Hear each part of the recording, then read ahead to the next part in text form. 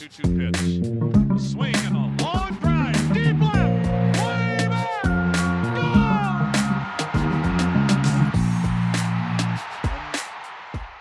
Welcome back to another Baseball America podcast. I'm Kyle Glazer.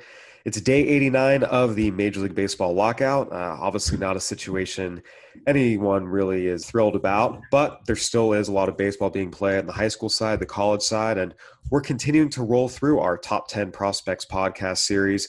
We're talking about the Los Angeles Angels farm system today, and to do that, we are joined by Mike DiGiovanna of the Los Angeles Times. Mike was the Angels' longtime beat writer. I even grew up reading him back in the day, and Mike has been our correspondent here for the Angels at BA for how long now have you been doing this for us, Mike? I've lost track, Kyle. Probably too long, if your readers have any say. Nah. Hey, we keep you around because we love you and you're great. Appreciate it. So with that, Mike, I feel like we kind of talk about the same thing every year. This is the 6th year I've been doing this podcast with you, and it's a lot of times been the same storyline. The Angels have one of the best players, not just in baseball, but in baseball history. You add that to the most uniquely talented player in baseball history who won the MVP award last year in the American League with an unprecedented two-way season. Despite that, this is a team that has now had 6 consecutive losing seasons, another losing season last year going 77-85. First year under new general manager Perry Minasian, brought in a lot of new people in the front office, new farm director, new pro scouting director. They reassigned some things on the amateur side. So they are making changes, but in terms of immediate results, they didn't really come in 2021. Where is this organization? Again, you start with Mike Trout and Shohei Ohtani. That's a great place to start, but obviously it just hasn't been enough to get this team to a winning record, let alone the postseason in recent years. Yeah, I think before the lockout, there was some progress in terms of adding some pitching. You know, they go out and sign Noah Syndergaard. And whether he's healthy or not, I think a one-year contract, even though it's a good chunk of change, was a good gamble for them. Because if he looks anything like the Noah Syndergaard we're used to seeing a couple of years ago, that's going to be a nice add. You know, they struck out in their attempts to sign, a guy like Max Scherzer, or a front of the rotation guy. So there's still, some work to be done in terms of bolstering the front of the rotation. But I think a lot of what this team is relying on this year is going to just be the return to health of Mike Trout and mainly him and Anthony Rendon.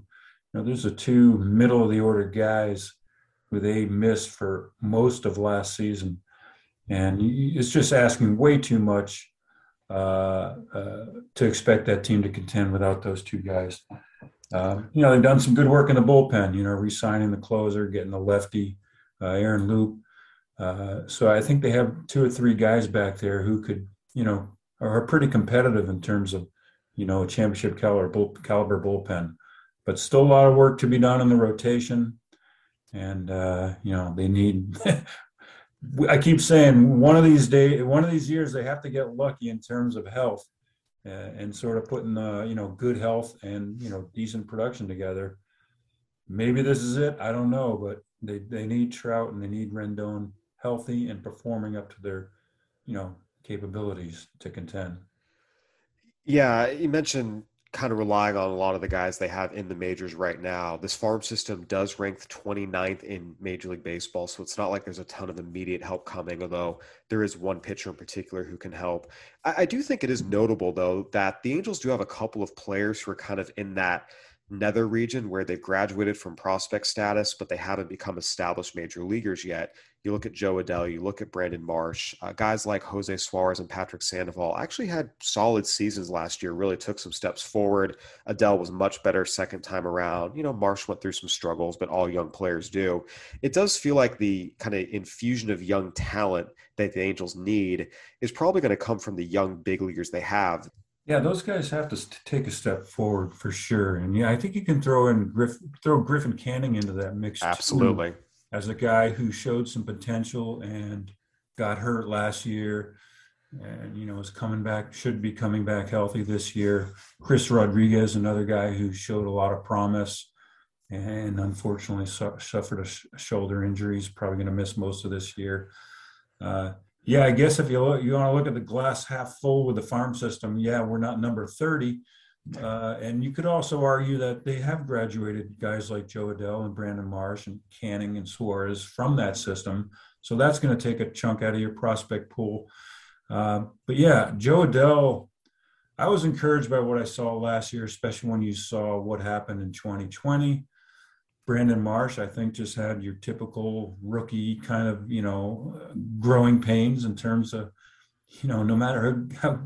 Hey, I watched Mike Trout get it handed to him for a couple of months when he was 19 up in that summer of 2011. It takes a little time. It's an adjustment. Uh, but defensively, Brandon Marsh looks ready, as a really, top-notch center fielder. Joe made a lot of strides defensively this last year, and I think offensively as well. So, yeah, to me, you have Justin Upton at the end of his deal, Trout, Adell, one of these guys is going to have to play every day. And once Upton, his contract expires, you could be looking at an outfield of Trout, Adell, and Marsh. And if those two kids are ready to step up, that's not a bad outfield. So, yeah, they have some things going for them. But, once again, it's going to probably boil down to how they pitch. Yeah, and on that note, as you mentioned again, you can kind of dream of Shohei Ohtani, staying healthy as he did last year, performing well. Suarez, Sandoval taking steps forward. You signed Syndergaard. But this is a team that has really struggled to have guys stay healthy and log consistent innings. Ohtani was their only starter to throw more than 100 innings last year. And then we mentioned Syndergaard's injury concerns. With that, the Angels pretty aggressively tried to address their organizational pitching depth last year, selecting a pitcher with all 20 of their draft picks. And in 2020, their first round pick was a pitcher as well, Reed Detmers. Detmers is now the number one prospect in the system, shot through the minors to the majors last year, only 1 year after being drafted. Again, went through some rookie struggles, showed some promise, got knocked around a little bit some other times. What are kind of the assessments of Reed Detmers? How realistic is it that he's ready to log a full season in the Angels rotation this year? And ultimately, what is his realistic outcome? To answer that second question, I think it's very realistic. Unless they, make a trade for a really high end front of the rotation starter, he has a very good shot of winning a rotation spot because with Ohtani, you're still looking at a 6-man rotation. What are his realistic expectations? Even though to me, his velo did tick up a little bit last year, he strikes me as one of those, and this is a really broad generalization, as a high floor, low ceiling guy. Now, that's not necessarily bad. The league needs number 3 and number 4 starters. To me, he could be a really good middle number 3, number 4 type of starter because his stuff just to me is not overpowering. However, Tom Glavine wasn't overpowering. There's a lot of really good left-handers who were not, and who were not overpowering. He's really polished. Came out of college with a 4-pitch mix that was, didn't need a ton of work. He has picked up a little in the velo. His slider's improved. He's got a really big curve and a changeup that's coming along. And once with a guy like him, it's going to be, sequencing, command, keeping hitters off balance. He has the repertoire to do that. I just, to me with Ohtani and now Syndergaard, I don't know that he's going to jump to a top of that rotation anytime soon. But to me, he has a higher ceiling than a guy like Suarez, maybe even a little higher ceiling than Canning. Just not, the Sam Bachman type of ceiling where, a guy throws 99, 100 with a really nasty slider. So I don't, sometimes we get hung up on these, this terminology. I'm okay with Reed Detmers not having the highest ceiling if he can be a regular contributing, consistent member of a rotation. And I think he has that potential. Yeah, I mean, again, a number 3 starter is certainly not a bad outcome. And that does generally seem to be the idea. Number 3, some people go number 4, but good, consistent, durable, can come at you with 4 pitches. And I think what was most intriguing was seeing, because a lot of times I think in general in the prospect world, people assume the high school guy's stuff is really going to jump, whereas the college guy's stuff maybe it ticks up a little bit, but not a whole lot. His ticked up pretty significantly. He was sitting 93, 95 a lot of the year in the minors, touching some 97s. And really, he found a grip on his slider that really worked for him. Kind of discovered it actually in a parking lot during the alternate site, messing around with Chris Rodriguez. And all of a sudden adding a slider to his repertoire, just another power offering, it kind of changed who he was a little bit. And I think that just seeing that progression of this is a guy that's still getting better, it's a really nice thing for the Angels to have, because just to be frank, they need that desperately. Yeah, and they don't need him to throw 97, 98. When you have the off-speed repertoire that he has, your fastball is going to play up a little bit. I'm not saying he reminds me of Jared Washburn, but, back in the day, Jared Washburn you always heard guys talk about that late life. The ball has that late rise, even though, I think scientifically, I'm not sure a ball actually rises. Maybe it does, but, he has that kind of action on his fastball. And when you mix in the curve, the slider, the changeup, the fastball is going to play up a little bit just because, it's going to be so much faster than his other three pitches. So, once again, it's going to come down to command, sequencing, confidence, getting ahead. There's just so many other things that come into play in the big leagues beyond pure stuff. Absolutely. And hey, if he's Jared Washburn, it's an 18-game winner on a World Series championship team. Yeah, the Angels will definitely take that. Mike, was there really any debate for anyone else to be number one in this system, or was it Reed Detmers pretty clear-cut? In my mind, I looked at Sam Bachman just because of the stuff. Now, I didn't see him pitch in college. I hear all the scouts talk about him. I talked to a lot of people about him, and you see the repertoire, and you look at the velo, and you look at the spin rates on the slider, and the ground ball rates, and I think he gave up something like 29 hits in 59 innings as a college junior. To me, when a guy throws 99 to 100 and he's a starter and he's pretty dominant, as a college pitcher, I'm not saying he's going to be like Walker Buehler coming up, but, that's the kind of stuff Walker Buehler had. Walker Buehler didn't have a great third pitch, as I recall, coming out of Vanderbilt. These guys, when you can throw that hard, you have a higher ceiling. And so I did consider him at number one just because of the pure stuff. But when I factored in the polish, the sort of how close Reed is, well, he reached the big leagues. So, he's obviously a lot closer in terms of winning a rotation spot. And then I looked at his track record in the minor leagues so far. That's something, Sam, he's just drafted, so he doesn't have that yet.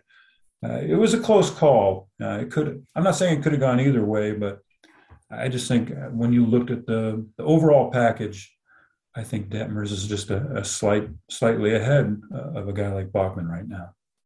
Yeah, one of the things that stood out about Bachman was, you mentioned the stuff was explosive in college. It was a mid-major, and he did struggle a little bit to last deep into his starts. He averaged less than 5 innings a start. But once he got out into pro ball and just getting some of the pro eyes on him, the word that came up in one of the reports was overwhelming in describing his stuff. 94, 96, touching 99, and with command. That was one thing that was kind of a question with him. That slider was coming in at 90 miles an hour with all the spin rates and the crazy shape it has. And then it just, everything played. It was sink and run on the fastball. Everything the stuff just seemed to really, really stand out. What is his ceilings? Some people have had starter reliever questions based on your discussions with people within the organization. What's the realistic outlook here? Yeah, it's funny. All the attributes you just mentioned. What do you think of a dominant closer? What comes to mind immediately? Faded a little bit as he goes deeper into the games. The stuff seems to wane a little bit. But once again, he's just coming out of college. I'm not saying he should. He got to high A, a guy coming out of college with a number 9 pick, he should dominate hitters at that level. So we'll see what happens when he gets to Double A. I just think it's with that kind of stuff, you mix in, the off-season program, that, the trainers he's going to have access to, the strength and conditioning guys or people he's going to have access to in a big league organization. Um, the coaching, there are all these factors that make you not want to just give up on him being a starter right now. So, what is his ceiling? I can, if he, builds up the stamina, the endurance, that if he follows just a good trajectory along those lines, he's certainly got, number two, maybe number one, depending on who your ace is, kind of a ceiling with that kind of stuff. And I do think if he's going to stay in the rotation, he'll probably need to add, a third pitch, which for him, I'm guessing it'll be a changeup. I don't know if you want to mess so much with a fourth pitch right now, but this guy's got a big body. He's a strong kid. He throws hard. And the other thing, you mentioned the Angels drafting 20 pitchers, and I think we all know why. But I think one thing that gives me a little more hope for that organization is they went for different kinds of pitchers. They're looking for guys who miss bats, who have a more of aggressive mindset. And that's not to knock Reed Detmers, but he's not a guy who's going to miss a ton of bats in the big leagues. Sam Bachman is. Kai Bush, big lefty. They drafted. These are kids with high-end stuff and the ability to miss bats. And frankly, those are the types of guys like when they drafted Detmers, why didn't they draft Bobby Miller out of the same rotation? They could have had him. To me, Bobby Miller has a higher ceiling than Reed Detmers.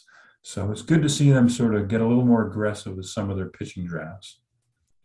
Yeah, Sam Bachman, as is not far off the top 100 here for us at Baseball America. So seeing what he looks like when he comes out this year after that first offseason, as you mentioned, it's certainly an intriguing possibility that he comes out and he's bigger, he's stronger, he's holding this stuff deeper into games. Because if he is, you're right, then he's the type of pitching prospect the Angels haven't had in a while.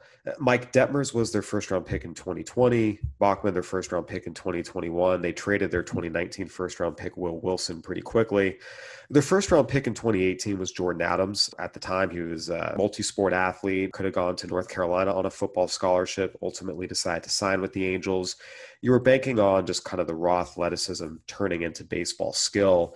After an okay pro debut, he really, really struggled coming out of the shutdown, the 2021 season, missed time with a hamstring injury. And when he got back to high A, it was just a really, really, really rough season. Hit 217, didn't hit for a lot of power in games. Strikeout rate was nearly 40%. The numbers were not good. The scouting reports were not good. Where is Jordan Adams right now? Yeah, you pretty much nailed the description. I think there was a little disappointment from an organizational standpoint because he did show so much promise at the alternate site in 2020. I don't know that he took a step back, but he definitely seemed to plateau in a couple of those areas you mentioned. From everything I hear defensively, this guy could be an elite center fielder, not just an average, but an elite center fielder when you combine the speed. His instincts have improved. He's getting better jumps. He's taking better routes. He's got a pretty strong arm. So that's encouraging. But I think, as in a lot of these young guys who with so much potential, I think he gets into trouble when his swing gets a little long. I don't watch these guys on a daily basis. I don't know if he's trying to hit home runs or trying to hit for too much power, but it does seem like if with his speed, if you just improve the bat to ball, get more contact, more consistent hard contact, whether they're home runs or in the gap, he's going to be a productive hitter. So I guess the good thing is he's still, 21 now? He's still pretty young. There's no need to or reason to feel like he's, you're going to give up on him. He's got so much athleticism. I think we've had him as our best athlete in the system going on 2 or 3 years now. So still a lot of potential, still a lot of potential for growth, a lot of growth, a lot of room for growth. It's going to be a pivotal year for him, though. It'd be interesting to see where they start him, where they want to challenge him at Double-A, or if they probably, they'll probably send him back to Tri-City, is my guess. Hopefully he can sort of I don't know about, dominate that league, but have some success there so they can move them up to Double A, which is as you know, a big step for a lot of these prospects. So good, interesting guy to keep an eye on this year for sure. Yeah, as you mentioned, his swing needs a lot of work, especially when he came back from his hamstring injury. What kept coming up, just a long swing, getting beat by fastballs. He's still just very, very, very raw as a hitter, and there's a real risk. It's a 30 grade bat on the 20 to 80 scouting scale, which is not what you want. It's not an everyday player. Was there a lot of debate about whether or not he should still be in the top five in this organization? Did you think about dropping him? Uh, Top five. I mean, there's a reason this organization is ranked 29th.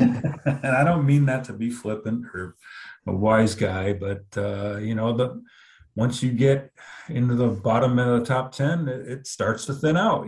There's a lot of guys back there who are really young, dynamic, high ceiling middle infielders with all sorts of potential, and they're just really high risk. And there's a lot of guys who are, touch the big leagues. The Angels had I think a dozen pitchers make their big league debuts this past year, but how many of them are really prospects? Frankly, not that many. Maybe Austin Warren showed some potential, but a lot of these guys, they're just kind of depth.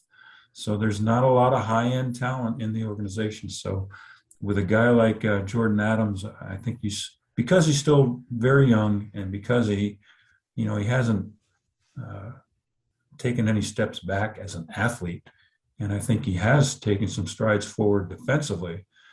I just think, could he have been 5 to 10 maybe, but I certainly think he's still worthy of remaining in the top 10. Two other dynamic up-the-middle athletes who missed some time with injuries last year but performed when they were on the field were Kyron Paris and Jeremiah Jackson. They began the season together as the middle infield at Low A Inland Empire. Paris missed a big chunk of the season with a non-displaced fracture in his fibula. Jackson suffered a pretty serious quad strain. But when they were on the field, they showed you some things. Kyron Paris in particular was very, very impressive. I got to see a lot of him. Consistent hard contact, gap to gap, just a really mature approach and hitter to go with fantastic speed and base stealing instincts. And then Jackson got off to a really, really slow start, but once he made some swing adjustments, shortened up a little bit, you saw just the enormous power start to come out in games. And it was really a shame because he was really on fire and starting to heat up before he went down with that quad strain. What's the general outlook on these two right now? How do evaluators see them, and what can the Angels expect from them moving forward?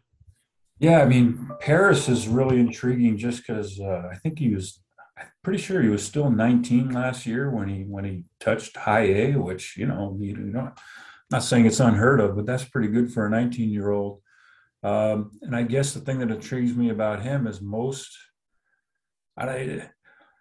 most kids his age, middle infielders, don't seem to have the upside offensively. It's a lot of defensive skills, a lot of, smooth fielding, the Luis Soto types who are really good defensively. And this kid has some pop.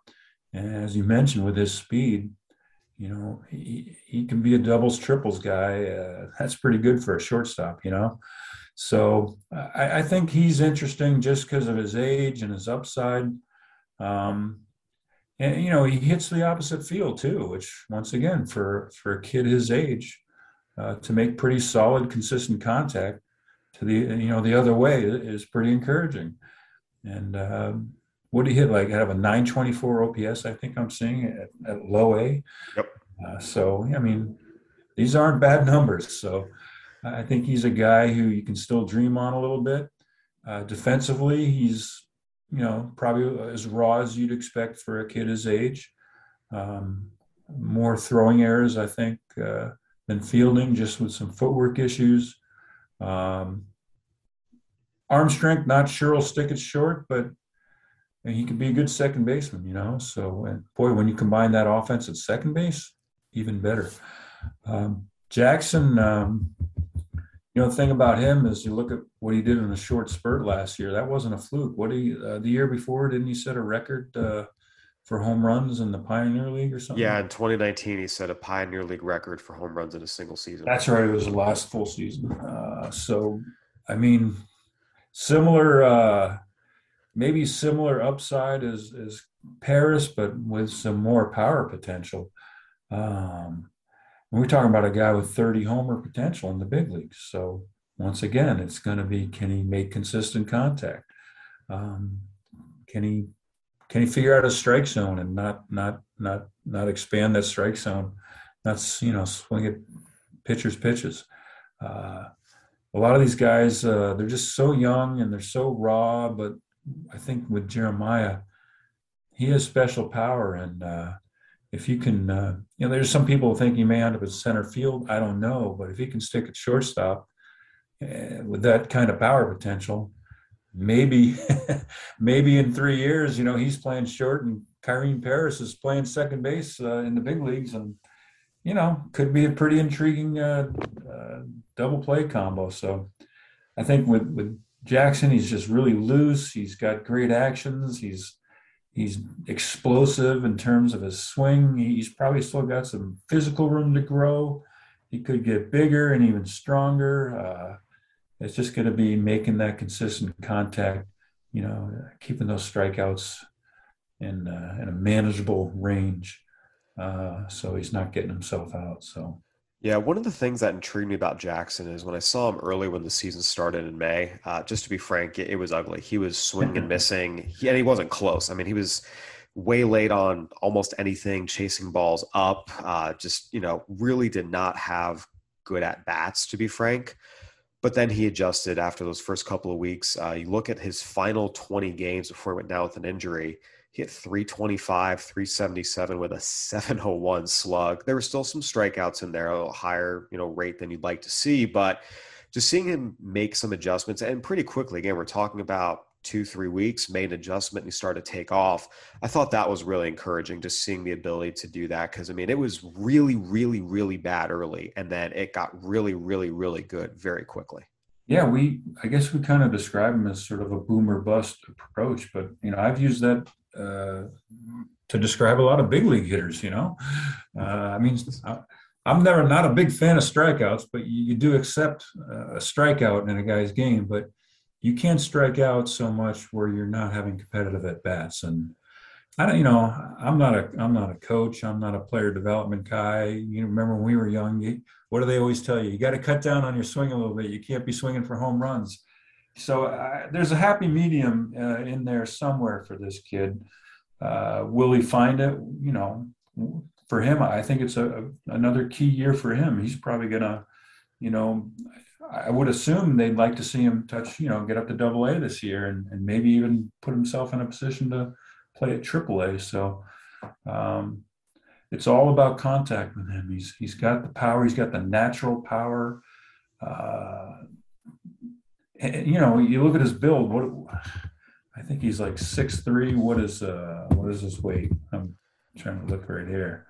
6 foot 180. I mean, this guy could get bigger. He could get stronger.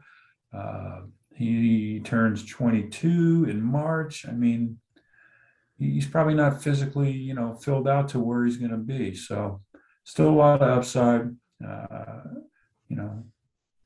If he can cut down the strikeouts and just make consistent contact, yeah, he's going to factor in there somewhere. All right, Mike. This was the clear-cut top 5 in the system. I want to touch on the guys who are 6 to 10, as well as some of the guys in the back of the system who are a little bit intriguing. First, we're going to take a quick break. We're driven by the search for better. But when it comes to hiring, the best way to search for a candidate isn't to search at all. Don't search, match with Indeed. If you need to hire, you need Indeed. Indeed is your matching and hiring platform with over 350 million global monthly visitors, according to Indeed data, and a matching engine that helps you find quality candidates fast. Ditch the busy work. Use Indeed for scheduling, screening, and messaging so you can connect with candidates faster. And Indeed doesn't just help you hire faster. 93% of employers agree Indeed delivers the highest quality matches compared to other job sites, according to a recent Indeed survey.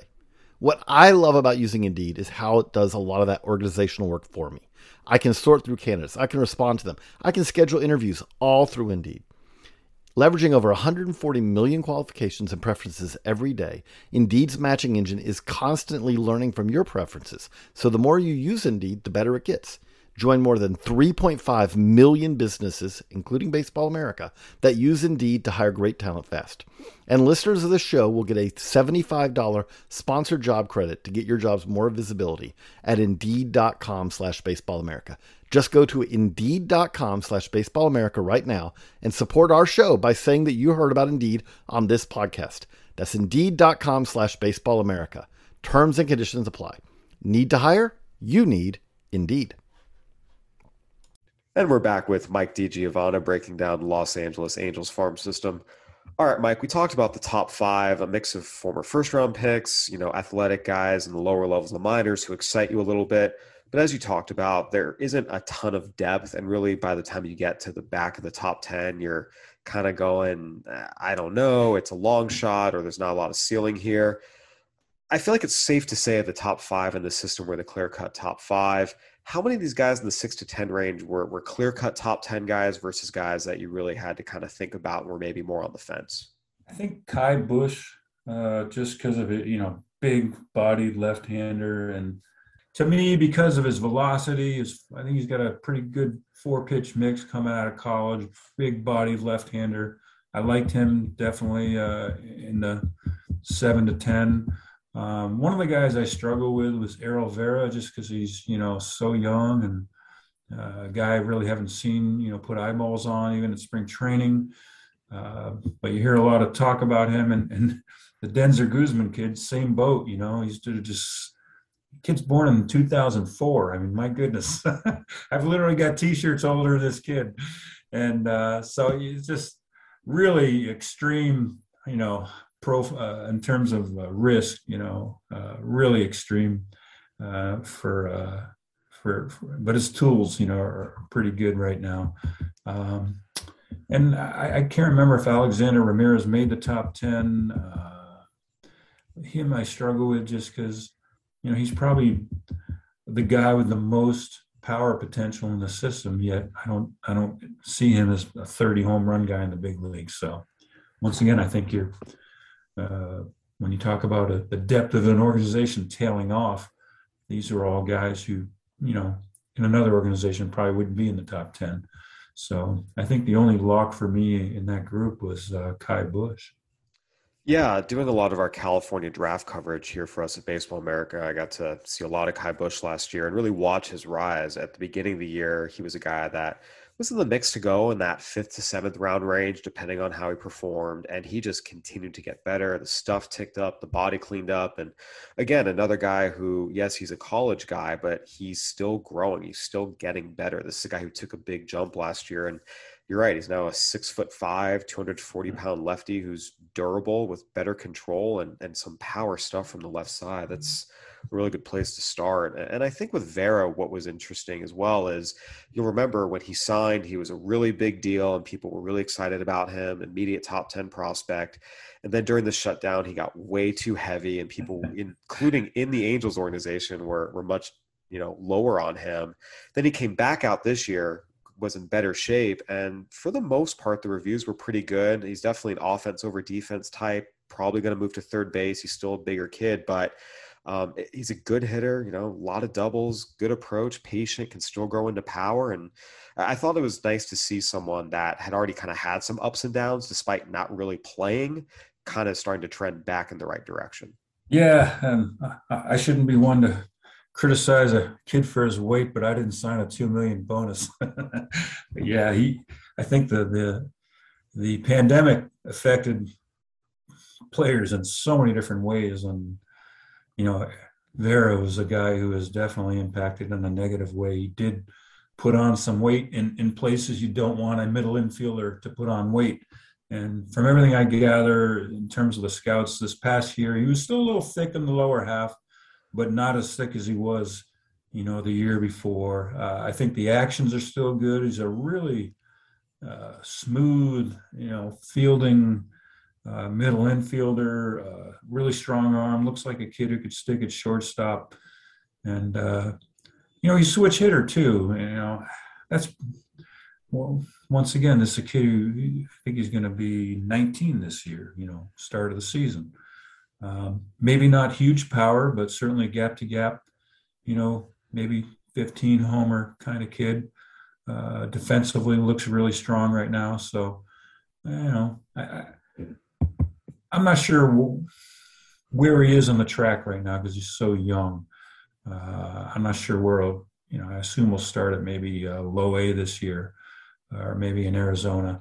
But it's a guy they made a big investment, into, and it's going to be interesting to watch. But definitely, I like the switch hitter. I like the smooth actions. I like the defensive potential at this point. Yeah, absolutely. Again, he's someone that you certainly see some promise and some upside with. And you mentioned Denzer Guzman, obviously another high-profile international signee. We have to see him actually play in some games, but a lot of people are very, very high on him. Yeah, it seemed like this 9-10 range is where it really kind of opened up. How many different players were in the mix for these final two spots for you? I think at least 4 to 6, because I think there were probably. I think Chase Silseth was a guy I might have had in my top 10 who got bumped down to 11 or 12 or 13. And Austin Warren, I just looked at what he did in the big leagues last year. I mean, all these guys are prospects until they're big leaguers or they're not. And, to me, even though Austin Warren physically, stuff-wise, he doesn't maybe – like if he didn't make the big leagues last year – you wouldn't project him as like a top 10, top 15 guy in your system. And I think going into last year, he was barely in the 30. But, he performed at the big league level in a sample size that wasn't that tiny. I think he pitched in 16 games, 1.77 ERA, 20 strikeouts in 20 innings, 5 walks. I mean, by last summer, going into September, he was pitching high levers in the big leagues for the Angels. So to me, you can't discount that. He's maybe a guy, if I had final say, might have made my top 10. Yeah, absolutely. I mean, the point of prospects is to get big leaguers, and there's a very, very real scenario where Austin Warren, when we look back 5-10 years from now, has had a better big league career than all but a couple of guys on this list. Yeah, he already has. Yeah. Mike, even, systems that are not considered that great, there's always guys that really pop. And to use an Angels example, back in 2012, 2013, 2014, you'll remember the Angels system was not great either. And Cole Calhoun was consistently ranked outside their top 10. And he's obviously gone on to a very, very successful big league career. So there's always guys, even in bad systems, that kind of surprise you or pop. Who are maybe some guys that are outside the top 10 or in the back half of the system that you think maybe have a chance to surprise some people? Yeah, it's funny covering Cole all those years. We often had that talk, and the chip he always had in his shoulder because of that was probably would have knocked him up a couple of rounds in that draft. From 10 to 20, there's a lot of guys on the list here. The Jose Marte types who touched the big leagues, and I guess if I had, I'm looking at some of the guys like one guy I heard a lot about this winter and doing the handbook, and he's an international signing, is Adrian Placencia, and he wasn't in the draft. I'm not sure where he would have gone in the draft. Not a 1.1 million bonus, so not a massive big bonus guy. But he's a guy, switch hitter who's made a lot of progress this past year. He's a guy who I think might be a little bit of a sleeper. And I guess the only other guy I might put in there is this, we mentioned earlier, Chase Silseth, who is an 11th round pick. He started his career at Tennessee as a reliever. Then he went to JUCO during the pandemic. And then by the time he's a junior, he's at Arizona. He's like the Friday night starter. So, 8-1 in 18 games. To me, that's a pretty good jump. I heard a lot of good things about, we were lucky to get this guy in the 11th round, so he's a guy who might be a sleeper type, in that Cole Calhoun vein, a guy who wasn't drafted really high. This kid out-pitched Rocker in the College World Series. So, Remains to be seen, but kid throws in the mid 90s, pretty good slider, pretty good curve, throws a splitter, 11th round pick. You never know, but if he moves quick, he could be one of those guys who you'll look at as, kind of being a steal, considering where he was drafted. One guy that I do have to ask about is Michael Stefanik. You talk about guys who don't come from much. He was an undrafted free agent signee out of Westmont College. By no means a significant guy in a lot of ways. When the Angels signed him, they acknowledged it was kind of a roster filler to fill in some holes in the Arizona League, and he went out last year and finished tied for 5th in the minors with a 336 batting average across AA and AAA, tied for 2nd in the minors in hits, again doing at the minors highest levels.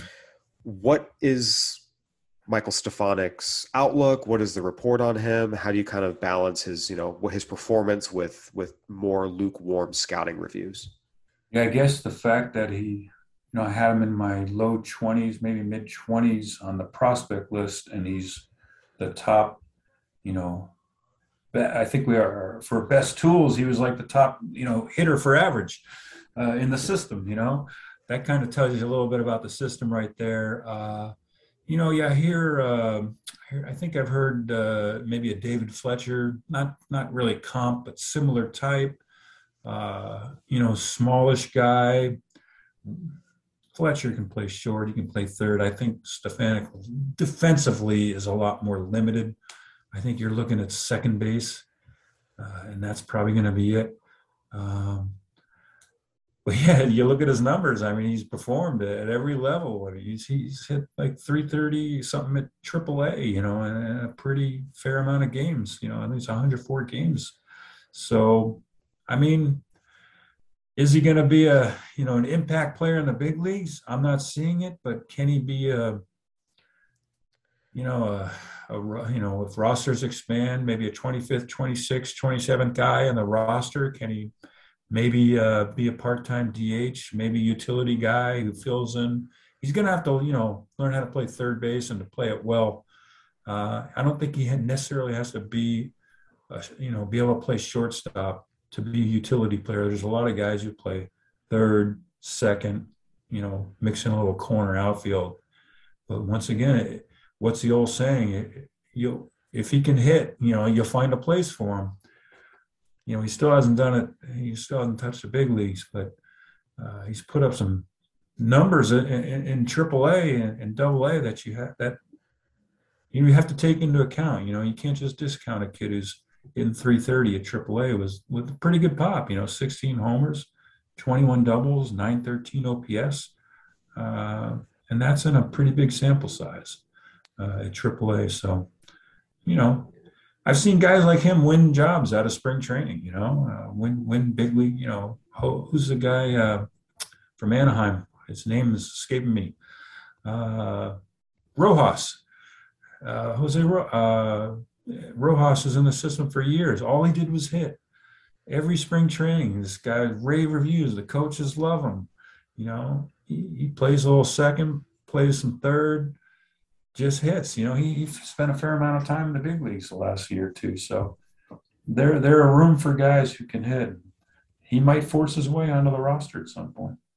Yeah, absolutely. I think one of the things that came out just talking to people who were seeing him, scouts and Angels officials, is – like I said, he can hit. It's legit. He consistently barrels up baseballs, hits them back up the middle, and just consistently a lot of singles, doubles. The power might have been Salt Lake, but there are a lot of people out there who think if you give him enough at bats, he might hit 270, a lot of singles and doubles. The issue is, as you mentioned, he's just not a very good defender. I mean, Fletcher, as we've seen, can really do some special things at both second and short. And Stefanik, he's just, even though he's small, he's kind of slow. He's a 20 grade runner with a 40 grade arm. So there's not a lot of range or arm strength. So you don't really know where to put him defensively. And that's where there's going to be some questions. But you're right. I mean, there are guys who can hit. And you mentioned Jose Rojas, and Rojas was left-handed, but similar deal. He third base, second base was not great. The Angels put him in the outfield at times last year, which was a mistake, as we saw. No one really ever thought that should have happened. But again, he can hit, and there's room for that. And I think Stefanik definitely fits that mold of, like you said, he might end up having more games in the big leagues than a lot of these other guys ahead of him who are these younger guys with tons of tools but may not be able to hit, or pitchers who throw hard but can't find the strike zone for any length of time. And sometimes these guys just end up sticking around for a little bit. It's funny, I think back to a guy like a Johnny Giavitella, who Lord knows was not particularly toolsy or anything, and he was able to find himself parts of 7 seasons in the big leagues. I mean, it happens. So yes. We'll see what happens. Mike, as we've talked about, this system, it's not great. It's 29th in the majors. There's not a lot of depth, but I do think, again, that kind of group of guys who are in that zone in between prospects and big leaguer, there's promise there. You have Ohtani, you have Trout. If Noah Syndergaard stays healthy for this year, maybe that helps. I mean, realistically, what is the outlook for the Angels to get back to a winning record and then eventually the postseason? Because at the end of the day, that's the point of all this. Yeah, I think some of this might be determined by if Carlos Correa leaves the Astros. That's going to put a big dent in their roster. Still not sure what's going on with Verlander, and their pitching their rotation's taking a hit. I think the Astros might take a step back, but the problem in this division is, look what the Rangers have done. I mean, goodness, the middle of that infield with Seager and Semien is just going to be lethal offensively. The Mariners have gotten better, just Oakland, they may take a step back. I guess what I'm saying is, even though some teams are taking a step back, others are taking a step forward, and the Angels, it's just hard to tell where, if they've made really big strides. You could say, they signed Iglesias to close, but they had him they've had him for 2 years. So it was really important to re-sign him, but, does he make that, is he an upgrade? No, he's the same as they've had for the last 2 years. So they need to make some additions. They need to bolster the rotation. They probably need at least one more really good back-end reliable reliever. But, there's going to be a lot, if this lockout ends soon, it's going to be a lot of action on the trade front. There's going to be a couple of good free agents who are still out there. But to me, they just need to make at least one more impact move to really be considered a contender. Yeah, we'll see what they do after the lockout ends, hopefully sooner rather than later, although things are not looking optimistic at this point. But we'll continue to have lots of great baseball content for you regardless here at Baseball America. Mike, thank you so much for joining us today. We really appreciate your insight as always. Always a pleasure, Kyle. All right, everyone. That'll do it for another Baseball America podcast. Go ahead and give us a review on iTunes, Spotify, Stitcher, whatever platform you're listening on. We'd love to hear from you. For Mike DiGiovanna, I'm Kyle Glazer. Thanks for listening. Stay safe, everybody. 2-2 pitch. Swing and a long